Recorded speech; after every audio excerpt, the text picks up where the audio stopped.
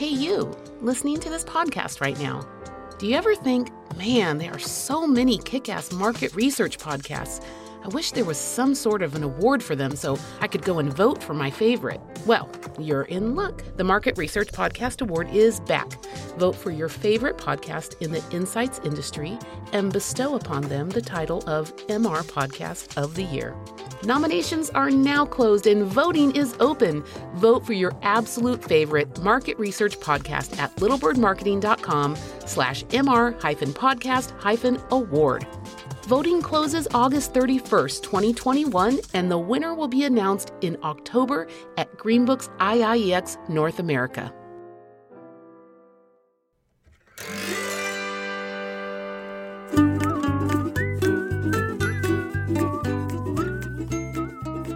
Hello and welcome to Ponderings from the Perch, the Little Bird Marketing Company podcast. I'm Priscilla McKinney and I'm so happy you joined me today. I know that everybody is sick and tired of hearing about pivoting and changing, and our world has changed and it's unprecedented times. And Ashley and I like to joke around a lot about all of these things that we're all sick and tired of hearing. But the question really today is about, is it time for your company to pivot your marketing message in some way? And we get a lot of people who have come to the realization that this is what is needed, but they do not know where to start. So today what I want to do is take some things back to the beginning and talk to you about some things that you should include in your annual marketing plan. And as this comes up, we're not at the end of the year, but let me tell you, the whole idea of planning for the next year, it's a little bit passé, right? Sometimes we need to think about planning for certain stages in our business. And so if you are ready to take a marketing plan and really formalize it for your group, it's a good time to really think about, well, what are the requirements in this annual marketing plan? Really, this marketing plan should be a roadmap to help you organize, to execute, and actually to track your annual marketing strategy. It really ensures your goals are aligned with your values, they're aligned with your revenue picture, they're aligned even with the efforts of your employees, and that it's actually delivering the desired results. Let's talk a little bit about how we can actually write an annual marketing plan that we might even stick to. Before I do that, I just want to tell you that if you're struggling, you're not alone. About 50% of marketers, according to HubSpot, confess that they do not have a clearly defined marketing plan. That is really, really scary. But I focus in the B2B market, and the fact is that only 37% of B2B marketers have a documented content marketing strategy that they're actually following. So let's just get rid of all the bad feelings and let's just move on to what we can actually do. So I want to start with something very basic, but sometimes it gets a little bit overlooked. The first thing you need to do is define your SMART goals. Now, I don't need to insult your intelligence. You know that SMART goals are specific, measurable, attainable, relevant, and time-bound. There's no sense in writing these kind of lofty ideas, whether they're short-term or they're long-term goals, without really understanding what is this going to look like if I actually win. And defining that win is super important to increasing the likelihood of sustaining success. So don't forget to get specific. You want a short, crisp statement about what it is you're trying to accomplish. M for measurable, you just can't be vague. I don't want to increase my social media following. No. I don't want to get more leads. No, I want to know how many do I need within a specific time.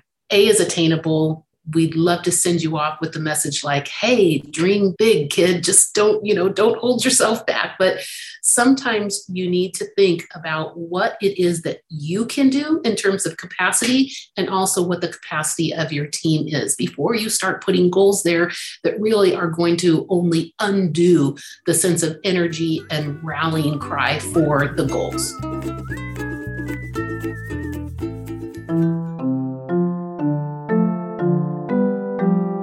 Teams are getting smaller, but you still have to get your research in field. If only you could partner with a global expert to be an extension of your team without the extra overhead. Look no further. Gazelle Global provides the ad hoc services you need when you need them. Visit gazelleglobal.com to learn more about how we can handle global sampling, field management, data collection, and more. Our team is ready to lend our expertise to complete projects to your specification. Visit gazelleglobal.com today.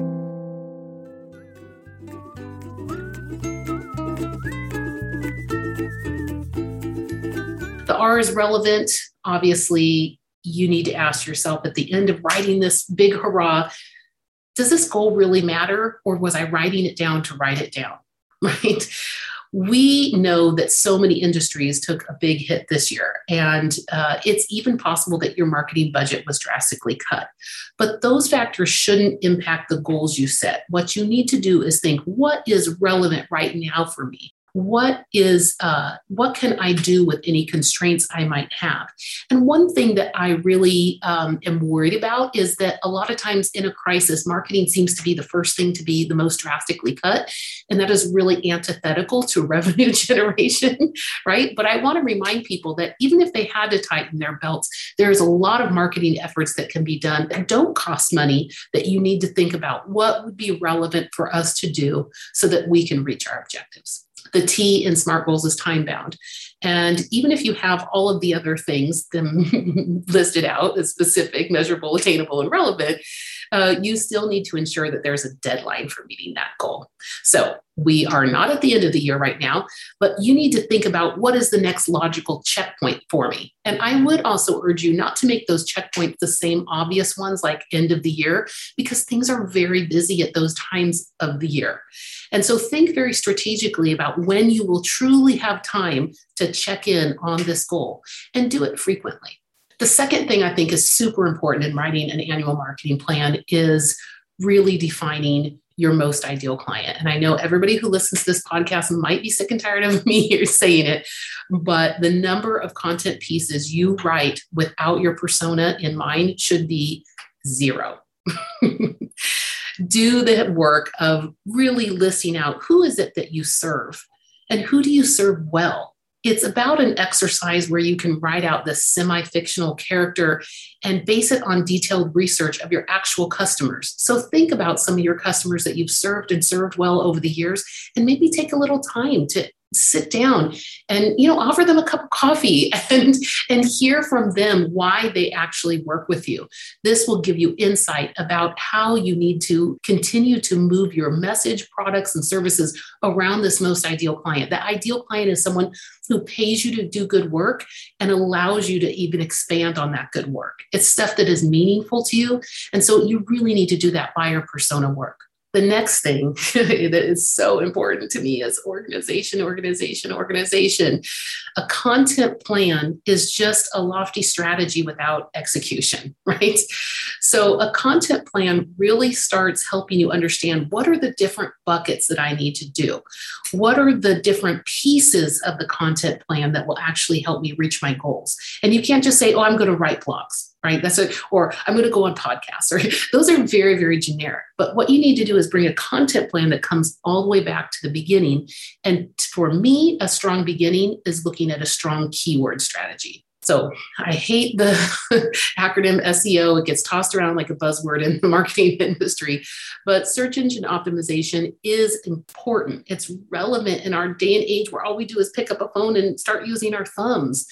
It's really important that we improve the organic search and how we can be found by people who we don't know and who don't know us yet, right? We need to think about how we increase the visibility of our websites to users. And that is the short version of search engine optimization. So the goal of a solid content strategy is to really establish your authority around a certain set of keywords. So before you ever think about, I'm going to write a blog or I'm going to send emails or whatever lead magnet, I don't care what it is you're thinking about doing, you need to be asking yourself, what are the strong keywords that I need to be thinking about so that I can actually be found by people who are needing my services and needing my expertise? So once you have those keywords, let's think about some things like, how do you create lead nurturing emails? Maybe how do you create a long content of what we would call a pillar page that really explains your authority and your expertise on a particular topic? Maybe you want to do some kind of a lead magnet that might be original research. That would be great. If you had something that you weren't referring to someone else, but you really had your own piece of research and people came to you as the authority, that's really a getter when it comes to search engine optimization and keyword experience. So the idea here is to think about how your keywords, how people really can understand who you are and what you do, and to not go down these crazy rabbit holes of, oh, also a little bit of this and a little bit of that, and a little bit. No. Google needs to understand the bulk of what you do. Where's your expertise? Let's build your authority around those specific topics. Later on, you can expand, but you need to come home. You need to have a home base. The next thing I like to think about when I am developing an annual marketing plan for a client is to think about their competitors and really think about maybe some, I would call it maybe white space out there. Where's some opportunity where we could get in that other people haven't thought to actually live? So, for example of that is if you think about the web as really real estate, right? There's so much space out there and everybody seems to be camped out in certain places, certain phrases. And in your industry, I know you can think about the certain buzzwords where everybody's camped out, everybody's talking about it. But is there a way that you could go look through your competitors and look for something that we refer to as a content gap analysis? Where is there a content gap? Where is there a place where people aren't talking about something that you do very well, but maybe it's not quite as popular or as trending as the other places? And that means that people aren't necessarily camping out on that keyword or on that topic. And that kind of a competitor analysis and content gap analysis can really help you sometimes to be able to establish an authority in a place where it's not so hard. Maybe it's not so noisy, right? So I do suggest looking at your top 5 competitors. And I think you could even just do something very informal and just take a look, find out, are they actually publishing things on a regular basis? Who's their leadership team? Do they have any kind of thought leadership going on? What's their presence on LinkedIn if you're B2B? What's their presence on Facebook if you're B2C? Try and decipher if you can see what their marketing strategy is. Do they have a very clear message? Take a look at their homepage. Are they bringing you down into a very easily understood understanding of who they are and what they provide? You also want to see what social channels they're active on and take a look at how many followers they have. Are they engaging? Does it look like they're actually listening to their followers? There's just a lot of interesting things you can learn if you actually go look. And I know it might seem a little bit informal, and certainly you can have a company like ours do something very formal. But I think people, even if they're not willing to spend that kind of money to really do something very formalized, there's no reason why you shouldn't go look yourself. That content gap analysis can really get very technical. And the reality is that there are some keywords that are probably going to be out of your reach. Like, for example, content marketing. I'm probably never going to own content marketing. That's way too big of an ask for a small company. But you need to find some other gaps where you can make a difference and where your expertise and your authority can shine. So the last thing I want to talk about when we're thinking about an annual marketing plan and really setting ourselves up for success is getting a clear definition of what marketing metrics you're going to use, right? When people come to me and they start talking right at the beginning from KPIs and marketing metrics, I think, whoa, we haven't, no, that's the very last thing. We got to go back to the beginning. What's the strategy? What are we trying to do? Let's get those SMART goals. But once you finish all those things, then yes, you need to decide, what are those numbers? And think about it when you went to the very step 1 and you created the SMART goals. Okay, how am I going to know exactly when I am successful? Of course, if you're using content management systems and marketing automation software, tracking KPIs is easy. But if you define very clearly what it is you're looking for, you can look at your tech stack, even if it's not very sophisticated, and create some kind of a very simple one-pager of notes to keep you on track and taking a look at what measurements make sense to you. I hope this has been helpful as you think about, what it is we're going to have to deal with in 2022. I'm sure you've probably pivoted this year.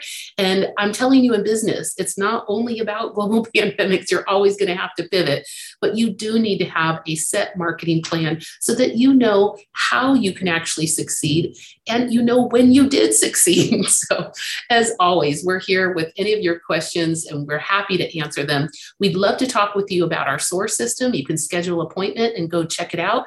Or you can also look at our website for resources. There's all kinds of pieces like the SMART goals or the personas that I talked about, or why people are ignoring your email. I have so many free resources out there. So go take a look at it, littlebirdmarketing.com/resources. You can put some of those things together and come up with a solid annual marketing plan that really makes a difference and moves the needle for you. I hope you've enjoyed this quick little podcast and I hope it's inspired you. So have a great day and happy marketing.